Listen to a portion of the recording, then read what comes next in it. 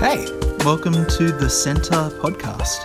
We're a church based in Dural, Sydney, who love Jesus and want to share the message of hope that he brings for all people.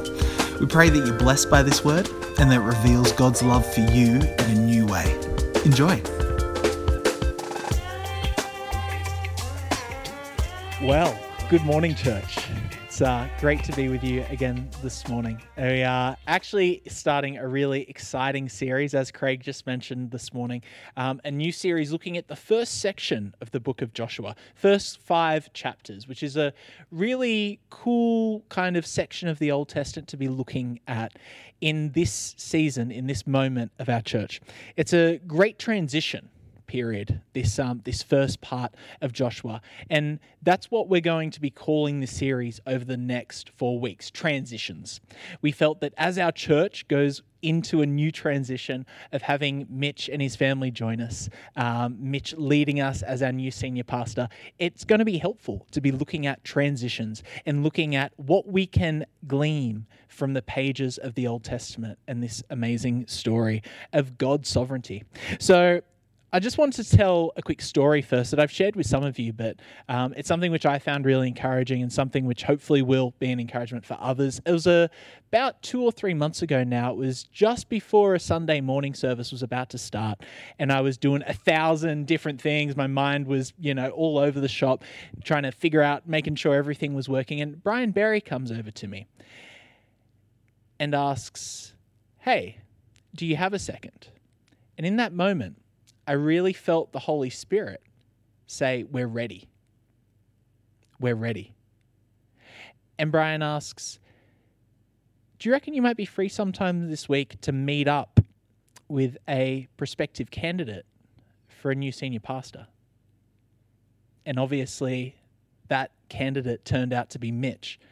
And I'm just really encouraged that we've been in a season of being a little bit in the wilderness, being wandering through the desert a little bit and waiting for this leader, this new senior pastor to arrive. And I felt this real confidence in my spirit that we're ready. We're ready to go into this new transition of a church. But the question is, are you ready? Are you ready? I think that as a church, we're ready to go on to this new transition, but individually, are you ready? That's what the point of this transition series is about. It's about preparing our hearts, preparing our minds, preparing our spirits for this next transition. Are you ready? I want to create a sense of excitement this morning. I want to create a sense of expectation. So if you feel right now in your spirit that you're being convicted that, hey, I am ready, I want you to pop that up in the comment section. Just put up, "I'm ready." Because I reckon that we need to be encouraging each other in this time, getting behind each other, lifting each other up and saying, "Hey, I am ready. I'm ready to see what the Holy Spirit is going to do. I'm ready to see what the hands and feet of our congregation are going to do. I'm ready to see what the next chapter in God's story is for the Centre Dural."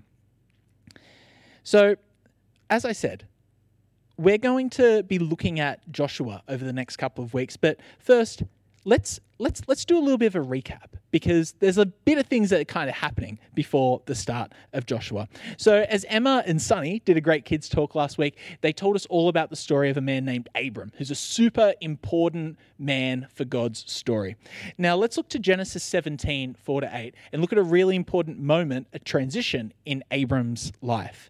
So Genesis 17, 4-8, God's speaking to Abram in this moment, and he says, "As for me, this is my covenant with you. You'll be the father of many nations. No longer will you be called Abram," meaning exalted father. "Your name will be Abraham," meaning father of many.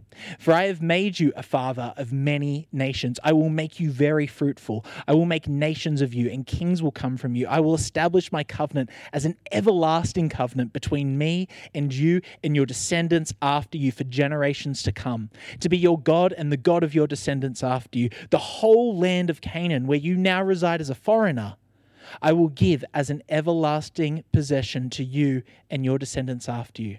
I will be their God," because there's always more up ahead.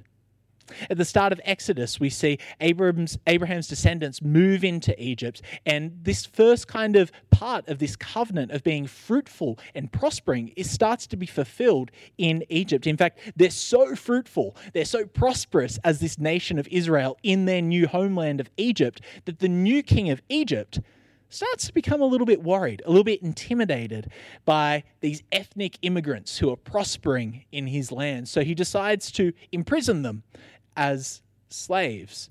God raises up Moses. He raises up this new man who's going to take the people of Egypt into this new transitional period. And in an awesome display of God's power, he splits the Red Sea and leads the Israelites out of slavery into the wilderness. That's not the end of the story, because, church, there's more up ahead. And the covenant made with Abraham, the promised land that he's been promised all the way back 5 books earlier in the Bible, has been promised some 500 years earlier, is about to be entered into. They're about to enter into the promised land. It's been with Abraham. It's been with Isaac. It's been with Jacob. It's been with Moses. And now they're about to enter. And we have this sense of energy, this sense of expectation as the hope of Israel is building as they're about to enter the promised land. And just as they are on the precipice of the Jordan River, Moses dies. And Joshua is left with some very big shoes to fill. I want to call this morning's sermon Big Shoes. Because as we go into a transitional period, it can sometimes feel daunting, the shoes that we need to step into, the giants that we need to slay up ahead. So we've got the history, but who is Joshua? Well, let's give a quick little recap on him. In Book of Numbers is the first time we actually see him, a couple of books back, and he's actually originally named Hoshea. And Moses gives him a new name. He gives him the name Joshua. Hoshea means salvation, but Joshua means Yahweh saves. Our God saves. He gives him a new name, and in that, he gives him a greater scope for his life. See, I love this mirroring of Abram and Hoshea in the Old Testament, because Abram is an exalted father, and Hoshea means salvation. And they're great names. There's nothing wrong with these names, but God has a greater name. There's more for them up ahead. I love how suddenly when God gives them a new name, suddenly it redefines what their story is. It redefines what their lives are going to look like. It redefines the way God is about to use them. Because suddenly when God names them, they have their identity in God and they have their future in God. God declares, I will establish my covenant as an everlasting covenant between me and you and your descendants after you for generations to come, to be your God and the God of your descendants after you. When God gives you a new name, he gives you a better name. God isn't thinking about the short term. God's thinking about the long term. And there's a direct correlation to how he's going to make your story his story when he gives you a new name. He makes your story his story. He's making you a part of history. It's not just some new title. It's not just some new adage. It's not just some new nickname. It is a new identity that we step into when we allow God to define our name, to define our identity, to define our story. He's got a better story than the one that anyone has planned for you. He's got a better name than anyone has given you. He's got a better identity for you than you could even imagine. Because when you allow God to redefine your identity and to rename you, you're stepping into big shoes. You're walking through the Red Sea. You're passing through the Jordan River. You've got a new name, a new story, and a new land to step into that he has promised. God wants to give you a new name today. He's got big shoes for you to step into. He's got a big history for you to step into. You know, when I was young, I had some names spoken over me which probably weren't really helpful, like lazy or messy or fat. And what happens is when we have these lies, when we have these incorrect names spoken over us again and again and again, we start to step into the shoes that human beings have laid down for us instead of the ones that God has prepared for us. A story that another human wrote instead of the story that Christ has written for your life. Church, in Acts 3:15, Peter, one of Jesus's closest friends, is preaching in the synagogue, and he refers to Jesus, to Christ, as the author of life. Christ has written your life. But it's so easy sometimes to let some other human being snatch the pencil, hey, and start writing our story instead of letting our Creator, the one who knows how many hairs are on our head, write our story. You know, my favorite verse in the entire Bible is Ephesians 2:10. It's, "For we are God's masterpiece. He has created us anew in Christ Jesus so we can do the good things he has planned for us long ago." And I love this verse because it sort of summarizes this idea in a couple of sentences. You're God's masterpiece. That's your name. You've been created anew in Christ Jesus. That's your identity. To do good things that he has planned long ago. That's your story. That's his history that he has prepared for you. The shoes are on the ground. Yeah, they look a little big, but we can step into them. And we're going to need to step into them if we're going to cross that river. Joshua knew this. He knew what was in a name.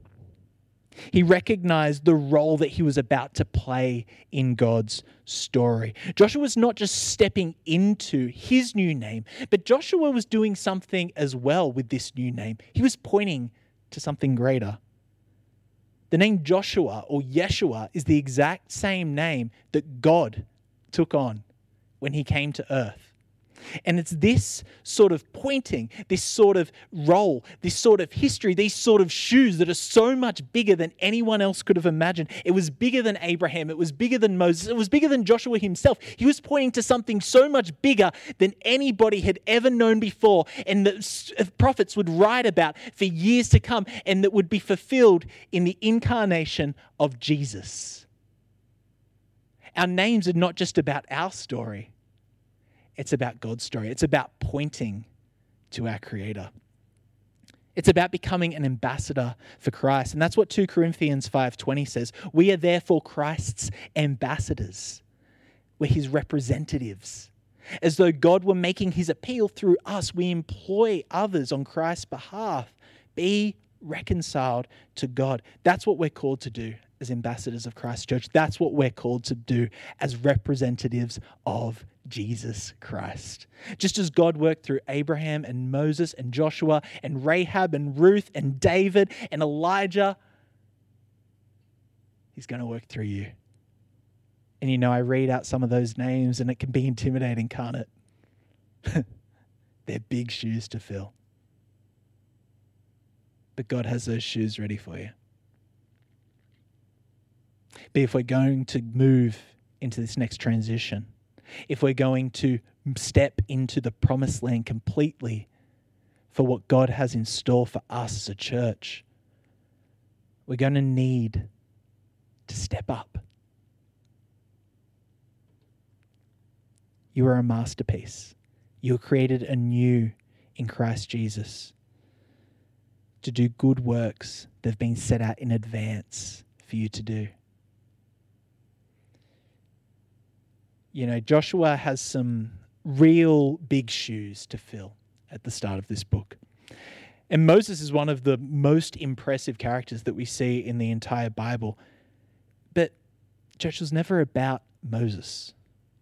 Moses was only so great because he was following God, because God was with him. In Exodus 3:11-12, Moses says to God, "Who am I that I should go to Pharaoh, the king of Egypt, and bring the Israelites out of Egypt?" And God said, "I will be with you." You see, it's not about who you are. It's about who's with you.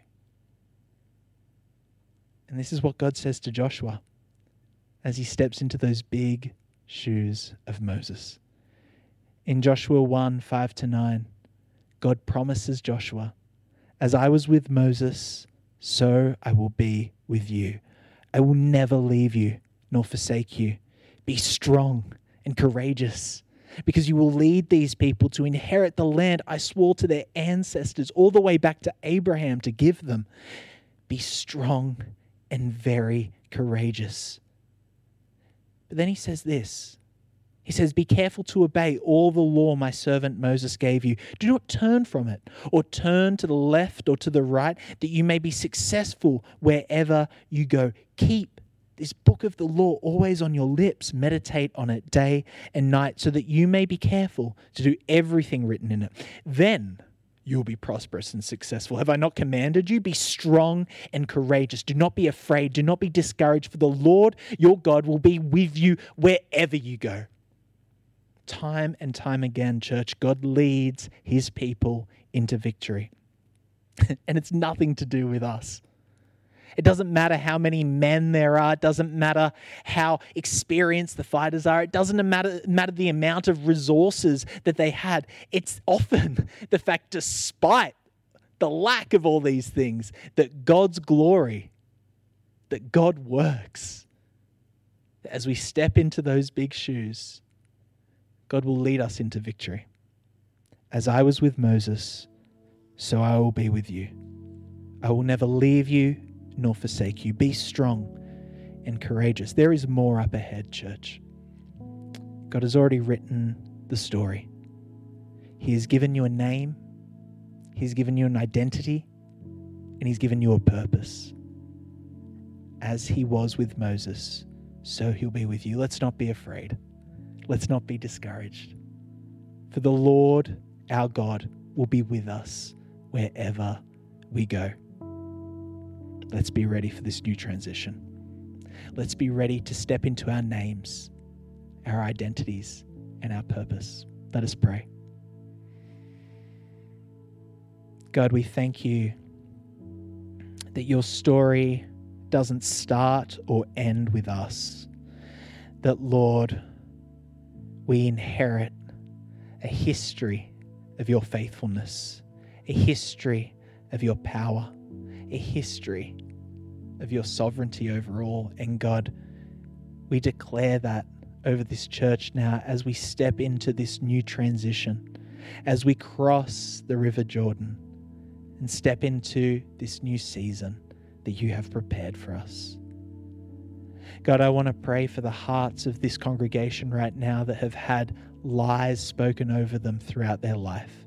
Lord, I pray in Jesus' name for those ties to be broken, for those lies to be bound. Lord, may we be fully aware of our identity as masterpieces created by you, set out in advance to do good works that we can only do because we've been created anew through Jesus Christ. God, we give this to you this morning. Be our King. Be our leader. Ensure that we are no longer discouraged, that we are no longer fearful, that we step into big shoes with confidence and anticipation for what is to come. In Jesus' name we pray. Amen. Thanks so much for joining us. Don't forget to rate and subscribe to help others discover this channel. Check out the description if you want to find out more or get in touch with us at the Centre Dural. But in the meantime, praying for God's hand over you as you continue to step into everything Jesus has in store for your life. Be blessed.